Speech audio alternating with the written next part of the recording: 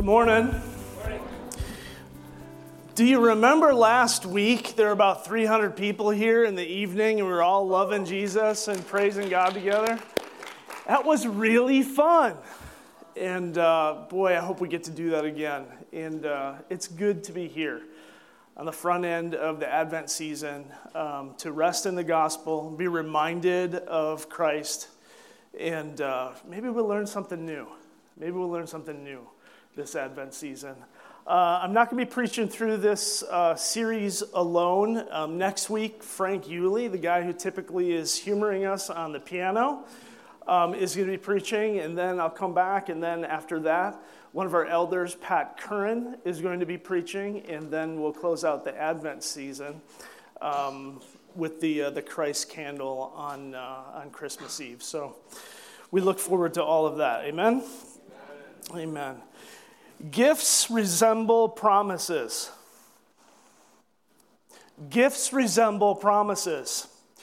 There's a sense of anticipation with gift giving that is very similar to when we make a promise, is there not? We have intentionality when we buy gifts for people. We know what they need, we know what they like, and there's this revelation of the enjoyment, the fulfillment of that gift giving when the anticipation ends and the gift is opened. It's kind of like that with a promise, isn't it? We make the promise, and if the promise is not kept, there's really no fulfillment. But when the fulfillment of the promise takes place, all of the anticipation between the time the promise was given and the moment that the promise is fulfilled, we have the anticipation, and then we have the fulfillment, and it reminds us of a gift. That's kind of what this first Sunday of Advent is like. It's the rehearsing of the promise that is given. It's the rehearsing of the prophecy of the coming of Christ, the advent of Jesus Christ. And in so doing, it begins this season of anticipation. There's the coming of Christ. There's Christmas morning that's coming, but we have to begin at the beginning, before Christ was on the planet, before Mary and Joseph, before the prophets even. We actually go all the way back to Genesis this Advent season, and we look at the very first promise, what I'm calling the greatest promise of all, in Genesis 3:15. I will put enmity between you and the woman, and between your offspring and her offspring. He shall bruise your head, and you shall bruise his heel. You'll want to have your Bibles open to Genesis chapter 2. We're going to work our way into Genesis chapter 3, but you'll want to have your Bible open. The references that I bring up that aren't in Genesis, I'm going to put up on the screen. But the stuff that's in Genesis, I want you to see with your own eyes what the Word of God says in regard to his promise of the coming Christ. Prophecies are hard to understand, are they not? It's not just us. When we look at even Jesus' disciples who walked face to face and spent time, meals together, slept in the same space, spent years together, they struggled with the prophecy of the coming Christ. If you remember when there's these two disciples that are on the road to Emmaus, Jesus appears to them after he's died and rose from the grave. He appears to them and says, "O foolish ones, and slow of heart to believe all that the prophets have spoken. Was it not necessary that the Christ should suffer these things and enter into glory?" And beginning with Moses and all the prophets, he interpreted to them in all the scriptures the things concerning himself. Now, it is not easy to understand. So please, there is no high place to look down upon the lowly people who don't understand the prophecy of Christ. It's complicated. It's not about intellectual acuity. We can't just be smart enough to get it. It's about having spiritual eyes to see. It is God who gives the spiritual eyes to see. That said, what has been revealed about Christ, it is ours to behold. It's not speculative. So don't let anybody diminish the prophecy of Christ by saying, well, that's just your perspective. No, what has been revealed to us is ours to behold. There's a scripture that speaks to that. Look at it. It's Deuteronomy 29:29. It says, the secret things belong to the Lord our God, but the things that are revealed belong to us and to our children forever, that we may do all the words of this law. Now, what God has given us, we get to proclaim boldly. God has made much of his decree. God has made much of his plan known to us. And it is not speculation as to the coming of the Christ. You may have heard of this mountaintop kind of illustration about understanding how prophecy works. It's hard for us to understand because we see and we hear the words that are spoken about Christ, and then we look in scriptures and we see the coming of the newborn king, the coming of Christ. But yet, for those who are hearing the prophecy for the first time, there's this great expanse between the peak of one mountain and the peak of another mountain with much time and valley, as it were, in between. We can see the words given and we can see the completion, but it is very hard for us to understand prophecy because we don't see the whole story. Hebrews 1, as we've already looked at, is a bit of a summary of this. It says in verses 1 and 2 of chapter 1, it says, long ago and many times and in many ways, God spoke to our fathers by the prophets. But what? But in these last days, he has spoken to us by his Son. But there's nothing in that single sentence or two sentences that describes the entirety of the time span and how God is working in and through people for hundreds and hundreds of years. So that's complicated for us, is it not? So when it comes to Genesis 3:15, this great promise, it means something to some of us. It means a whole lot to some of us, and it means very little to others. It has to do with what we know about the promise. It has to do with what we know about the whole story. And before we look forward to the fulfillment of the promise, we must look back to the intentionality of God. What was he purposing? Why was this promise made? To look at the greatest promise of God, we must see the greatest problem of men. We must begin with the problem of sin.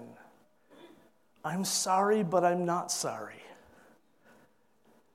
Because without an understanding of where sin plays a part in the story of God, the promise and the fulfillment has lesser glory. But where we see with clarity the fall of man, and where we see with clarity our culpability in sinful man, we don't appreciate and glorify and rejoice in the coming of our Savior. So that's where we begin. We begin in scene 1. There's going to be 5 scenes in total. In scene 1, we see where God establishes a relationship with Adam. God establishes a role for Adam within his creation. The problem of sin happens within the context of a story, and Adam is right there at the beginning of the story. It's a narrative that has taken place, and in reality, we are a part as well of this narrative. It's not a fairy tale, it's not an allegory, it's not speculation, it's a true story. And Adam is right there at the beginning. God establishes a role for him, and he establishes a relationship that is unique with Adam. And we begin in Genesis 2, verses 8 and 9. If you look in your scriptures, I'll read. And the Lord God planted a garden in Eden, in the east, and there he put the man whom he had formed. And out of the ground the Lord God made to spring up every tree that is pleasant to the sight and good for food. The tree of life was in the midst of the garden, and the tree of the knowledge of good and evil. I want to point out something, and then I'm going to move quickly past it, but I want you to remember it for the future. Every tree that was in the garden was pleasing for sight and for food. Every single tree was pleasing to the sight of man, and it was good for food. God creates this garden a bit separate from the rest of creation.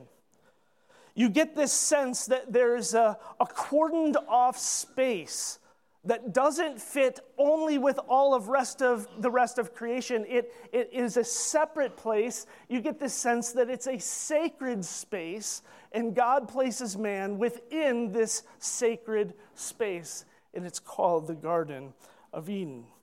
There's something special about what's happening within the garden in scene 1. Moving on, Genesis 2, verses 15 to 25. The Lord God took the man and he put him in the Garden of Eden to work it and keep it. And the Lord God commanded the man, saying, You shall surely eat of every tree of the garden, but the tree of the knowledge of good and evil you shall not eat. For in the day that you eat, you shall surely die. A couple of observations about scene 1. God places Adam within a sacred space. God has set apart the garden to further his story. He is going to say something and do something with Adam that is unique for all of history to look back at.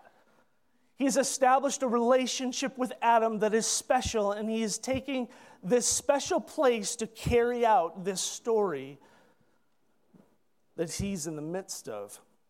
He gave him a job to do. He told him he was to work and to keep the garden.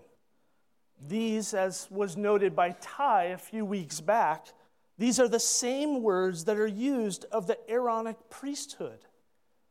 The priests were to guard and to keep the temple and the tabernacle. Numbers chapter 18, 1-3. So the Lord said to Aaron, You and your sons and your father's house, and you shall bear iniquity connected with the sanctuary, and you and your sons and you shall bear iniquity connected with your priesthood. And with you bring your brothers also, the tribe of Levi, the tribe of your father, and they may join you and minister to you while you and your sons and you are before the tent of the testimony. They shall keep guard over you and over the whole tent, but shall not come near to the vessels of the sanctuary or the altar, lest they or you die. Now that sounds like a pretty sacred space, does it not? It's so important that if there's anything that's foreign, that's not supposed to be there, the priests are actually supposed to cleanse and keep and guard that tabernacle temple space. They're the keepers and the guardians of God's sacred space. These are the same words that are used of Adam in the garden.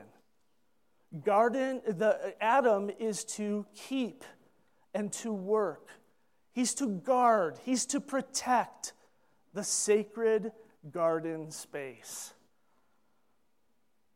Moving on in the story, God forms a covenant bond with Adam. God forms a special relationship with Adam. There's nobody else in play yet, just God and Adam.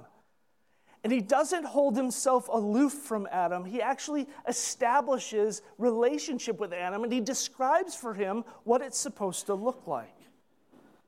He gives him stipulations, rules. He requires absolute and personal obedience to himself. absolute and personal obedience. It's not some rule book that's posted on the wall. It's not a distant thing. It is personal. It has connection to the relationship between God and himself. Adam is expected to be 100% obedient to God. There were consequences that were communicated. God was not holding out. There were no surprises in the garden. In the event that you do not obey, what happens? Shall die. There will be death. It's not stated, but it is easily assumed. If you do not eat the apple, what happens?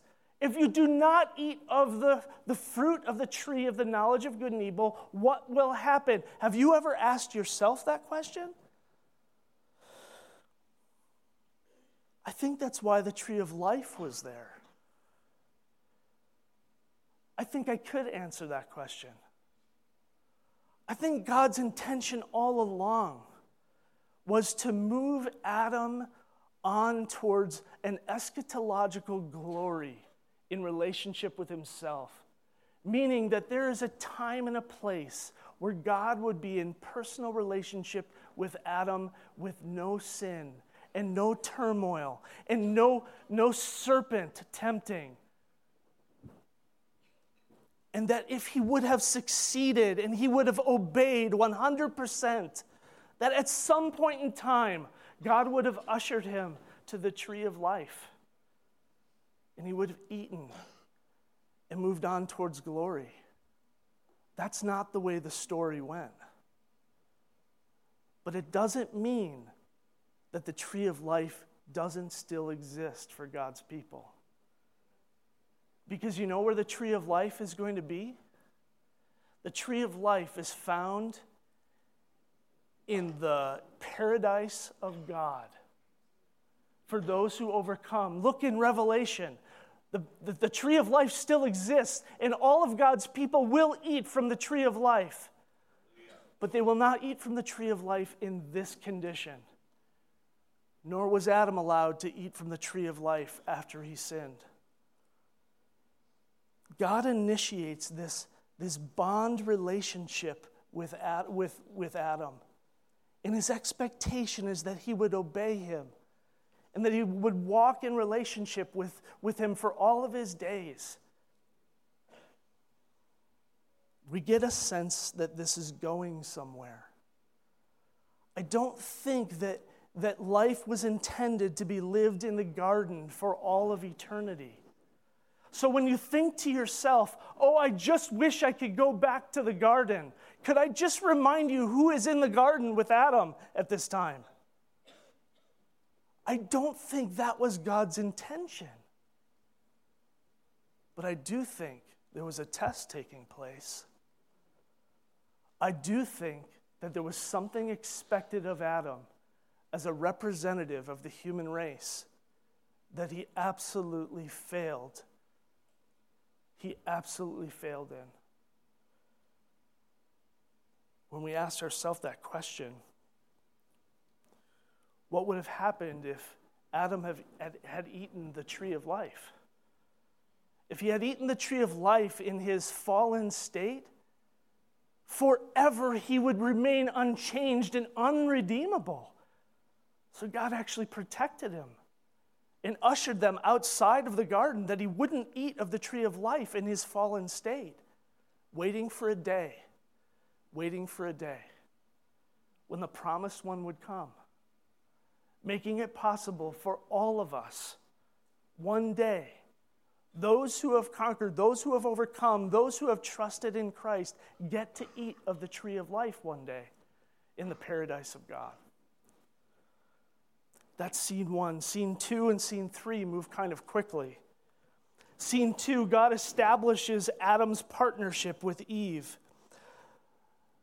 Chapter 2 and verse 18 in Genesis says that God, the Lord God, said, "It is not good for man to be alone." And all the men say, "Amen. I will make a helper fit for him," making Adam's need and desire evident to him, God has Adam name all of the animals. And Adam realizes how alone he really is, and God gives him a helper. God makes Eve. Genesis 1 and verse 28 says, God blessed them. And God said to them, be fruitful and multiply and fill the earth and subdue it and have dominion over the fish of the sea and over the birds of the heavens and over every living thing that moves on the earth. God gives them work to do together that is glorious. They are to rule and they are to reign over God's creation. And they are to do it together. One can only assume that Adam and Eve really get after it, filling the earth, ruling and reigning over God's creation. But as Scripture records, it does not seem to be all that long before everything goes south. Enter scene 3. Scene 3 is a satanic, personal, and verbal attack on God's kingdom. I wish I could say it more emphatically than that. But we ought to feel the disdain for the enemy in a moment like this. The enemy is the one who is attacking Eve and Adam and God's kingdom. Does he want to take down Adam and Eve? Absolutely. But is he trying to get at the King of Kings and the Lord of Lords and raise himself to some level of godly or God status that he could never attain? Absolutely. This is a full frontal attack on the kingdom of God. And it comes through a conversation with Eve. Chapter 3 and verse 1. Now the serpent was more crafty than any other beast of the field that the Lord God had made. He said to the woman, did God actually say, you shall not eat of any tree in the garden? And the woman said to the serpent, we may eat of the fruit of the trees of the garden. She got that right. But God said, you shall not eat of the fruit of the tree that is in the midst of the garden. She got that right. Neither shall you touch it, lest you die. God never said that. But the serpent said to the woman, you will surely not die. For God knows that when you eat of it, your eyes will be opened and you will be like God, knowing good and evil. The attack that Satan makes upon God's kingdom is a verbal, personal attack on God's word. God has made himself plain. He has made his relationship clear between Adam and Eve and himself. And Satan distorts what God has said. In an intimidating voice, I can hear Satan, did God really say? The distortion that God said to eat of any tree, not just this one. Satan said, did God say you can eat of any tree? The implication here is any tree that you want to? You're saying that God is saying you can't eat of absolutely every tree in the garden? And the reality is, you can. You get to eat of every tree that is beautiful to sight and good to taste. You just can't eat this one tree. The woman's response. Somehow she has something going on in her mind. Yeah, we're not supposed to eat that tree. We can eat all of these trees, but we're not even supposed to touch that tree. You can hear the seed of fallen humanity in her voice. Not even supposed to touch it. That's not what God said. God said, don't eat it. 100% obedience.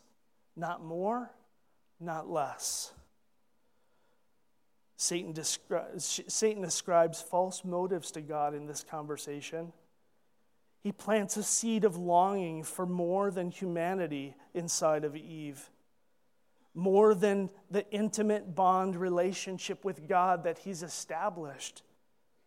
A longing to even be wise like God.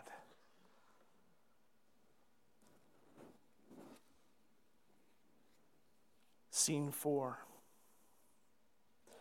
Scene 4 is the fall of man. This is the epic moment. This is the thing that makes Christmas so phenomenal to us. Let's walk through it. Chapter 3 and verse 6.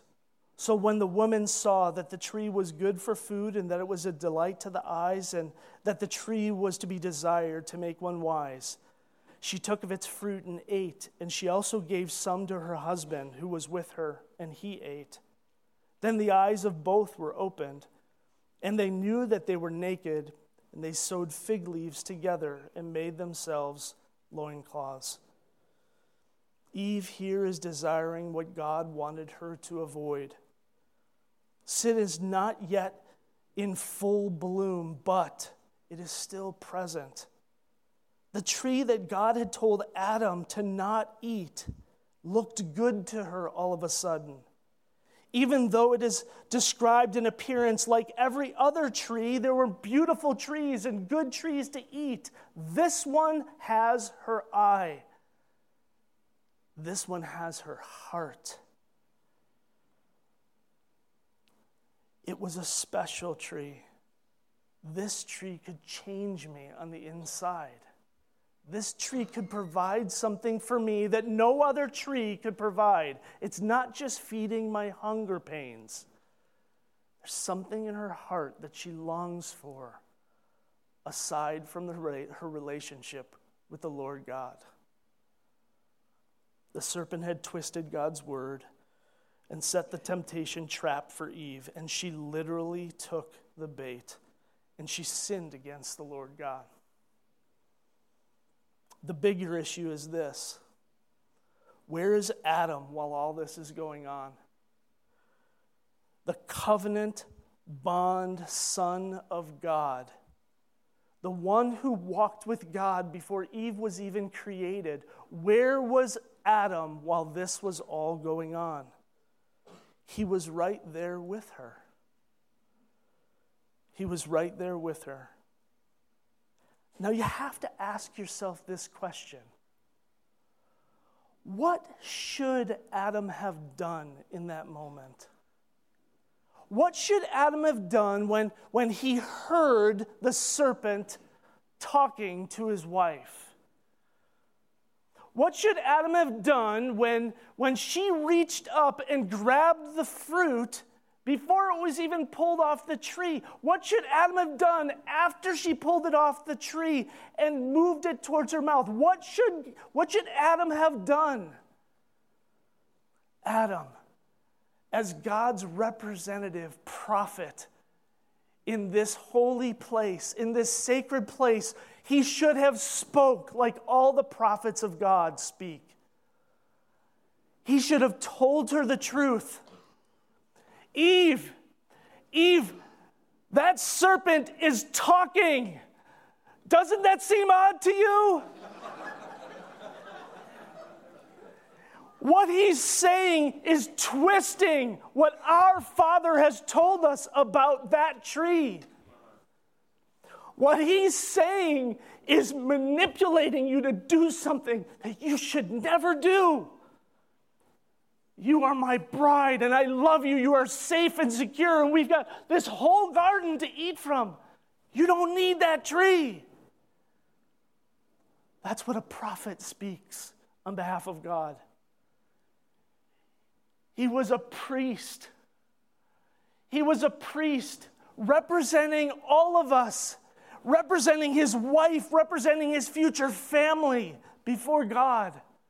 What would a priest do who's supposed to guard and protect God's sacred space?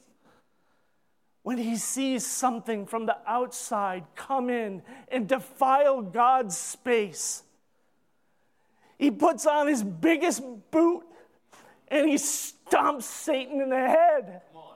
That's what Adam was supposed to do. When he entered God's space, he should have felt the weight of his priestly status and said, I will keep the garden. I will guard the garden. And he didn't. He didn't.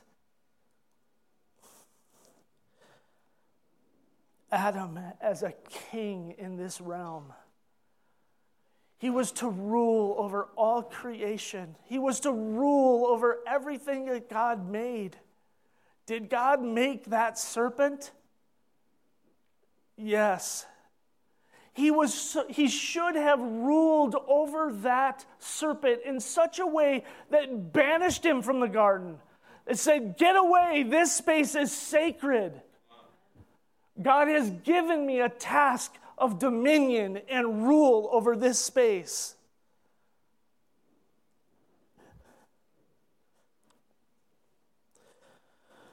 But Adam liked the idea of his wife leading him. He liked the sound of the serpent's voice. It was soothing. It was much easier to just passively watch it happen instead of acting on behalf of his God in that sacred space. A much needed pause.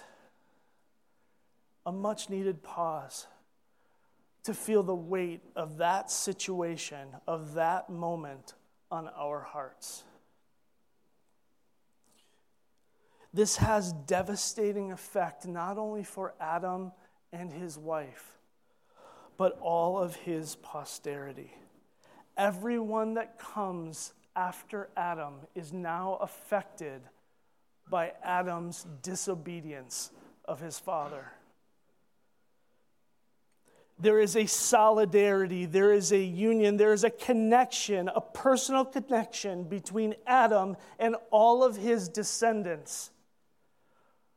God used Adam as a representative of all humanity, and now his disobedience falls to every person that comes in the line of Adam and Eve. That's us. As the first human, he represents all of humanity.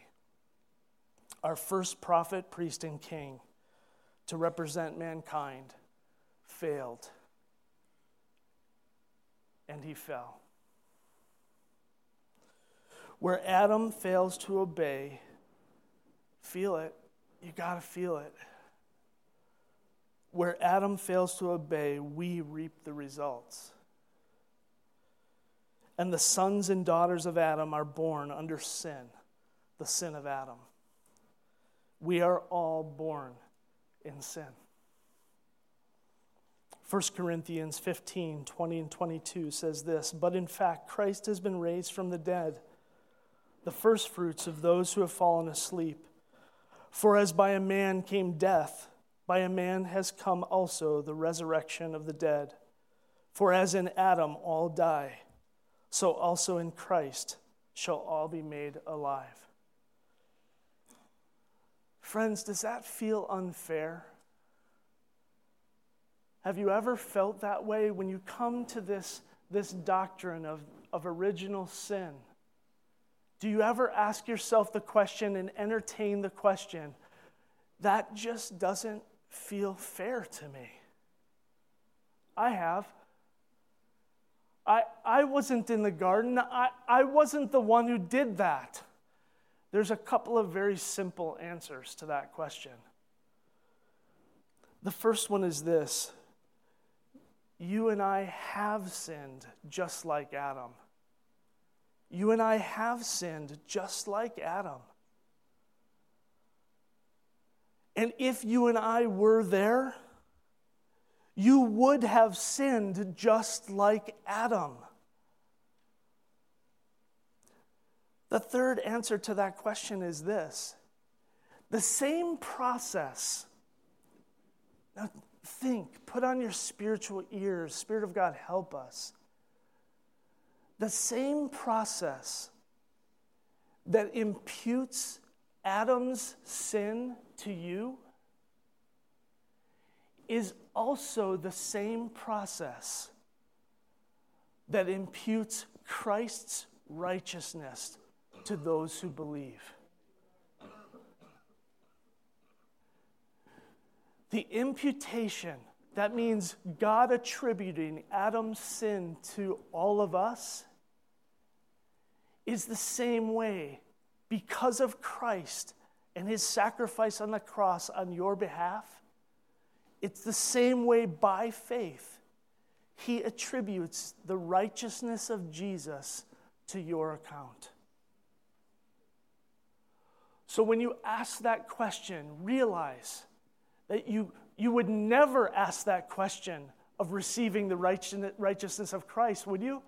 You wouldn't think to yourself, well, I don't deserve that, so Jesus, God, please withhold the righteousness of Jesus from me. We wouldn't do that.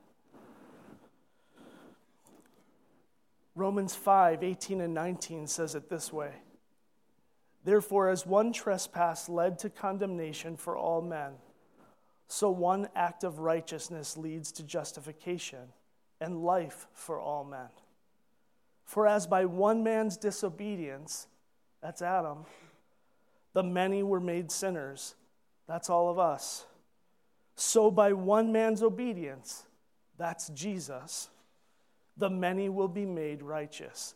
And we all say, amen. The story continues. As every good father does when he sees his children caught in sin, God doesn't hold himself at a distance from his kids. It's as bad as it can get, you guys. It is absolutely as bad as it could ever get. There is one man and one woman. There's one bond, one covenant between this man and this woman, and they break it. It can't get any worse. And God doesn't hold himself aloof and say, what a bad problem you've gotten yourself into. God moves towards his kids. Men, take note. Take note what God does. Moms, take note what God does. When our children are suffering, when our children are caught in sin, what does God do? He moves towards his children. Scene 5. Holy God comes in justice and mercy. Chapter 3 and verse 8. And they heard the sound of the Lord God walking in the garden in the cool of the day. And the man and his wife hid themselves from the presence of the Lord God among the trees in the garden. But the Lord God called to the man and said to him, where are you? And he said, I heard the sound of you in the garden, and I was afraid because I was naked and I hid myself. I want you to hear, maybe for the first time, this phrase a bit differently. And they heard the sound of the Lord God walking in the garden in the cool of the day. I think in a romantic way, some of us might think to ourselves, God is taking a nice, gentle stroll. And there's a couple of cracks of sticks that take place, and maybe they see him off in the distance, and there's a whistle coming out of his mouth because there is a happiness and a joy coming out of the Lord God. I don't think this is the picture of God that they hear in the garden. I don't know. My sanctified imagination says this. God is coming in judgment. And when God comes in judgment, God is not whistling a tune. God is not coming in the cool of the day singing and skipping. It's more like you hear thunderous cracking of massive oak trees as the wind of God comes rushing through the garden, and they are scared for their life. Why? The covenant bond has been broken, and they have sinned against the Lord. And this serpent, this scumball, this dust eater is in his garden, and he's coming in judgment on the serpent and on his kids. Why? The covenant's been broken and the bond has been breached. This is what sin does. Sin breaks the covenant bond. It breaches the relationship. Where God and men were once on the same side, friends in loving covenant bond, now they have taken up the cause of Satan, and they are at enmity with God. They are standing on the side of God's enemy, opposed to God, disobeying their Father. They listened to him and obeyed him instead of the Lord God. It's not just that I sin, but I do. I do. It's because of Adam that this world is in sin and stands in a status of rebellion against God. This is what makes us cry, we need a Savior. I need a Savior. Say it with me. We need a Savior. This is the setting of the first prophetic promise. The first and greatest promise, the first and greatest gift given to us is the promise of a coming Messiah. God had every reason to take Adam and Eve to the woodshed, but in the grand scheme of things, think about it. He said if they disobeyed, they would die, and die they did, absolutely. But physically, no, they didn't die. God is not done with the story yet. There already is a sense of mercy, of God's judgment being withheld. But for the serpent, for Satan, God pronounces his death sentence in this moment. We all ought to cheer a bit in our souls that God has already determined his end. And it happens right here, right at the beginning in Genesis 3. I will put enmity between you and the woman, and between your offspring and her offspring. And he shall bruise your head, and you shall bruise his heel. This is the beauty. Here's the beauty of Genesis 3:15. The first thing is this. This is God's first act of mercy on display. This is the very first moment where God needs to display mercy, lest everybody be destroyed and everything be lost. But he doesn't. There was no need for grace up till this point. There's no need for mercy. There's no need for forgiveness up until this point. This moment is a picture of God's first act of mercy on display. The second thing we notice that is beautiful about this promise, there is the reversal, the instantaneous reversal of enmity. See, God's first restorative act in the plan of redemption is placing enmity between the woman and the serpent. Because what's the state that she's in now? Enmity means there's a hatred, there's a disdain, there's a distance from. At this point in time, she's actually standing on the same side as the serpent. She believed him. She actually followed his direction. She disobeyed God. And what God does in this moment is he reverses the enmity. I'm going to put enmity between the woman and the serpent. This is a gracious and merciful act of God.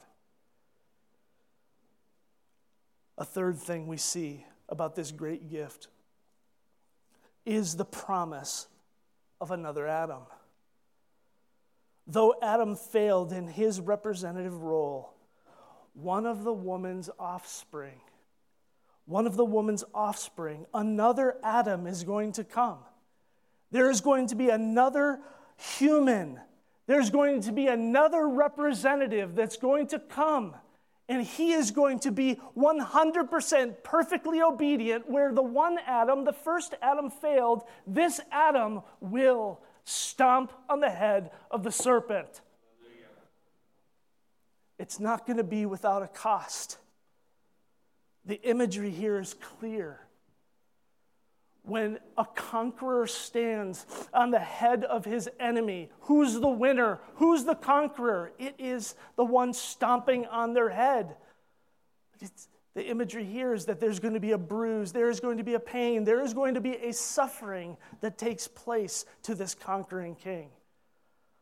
This is none other than a picture of our suffering servant, Jesus Christ, who goes to the cross and he dies on behalf of all those who will believe.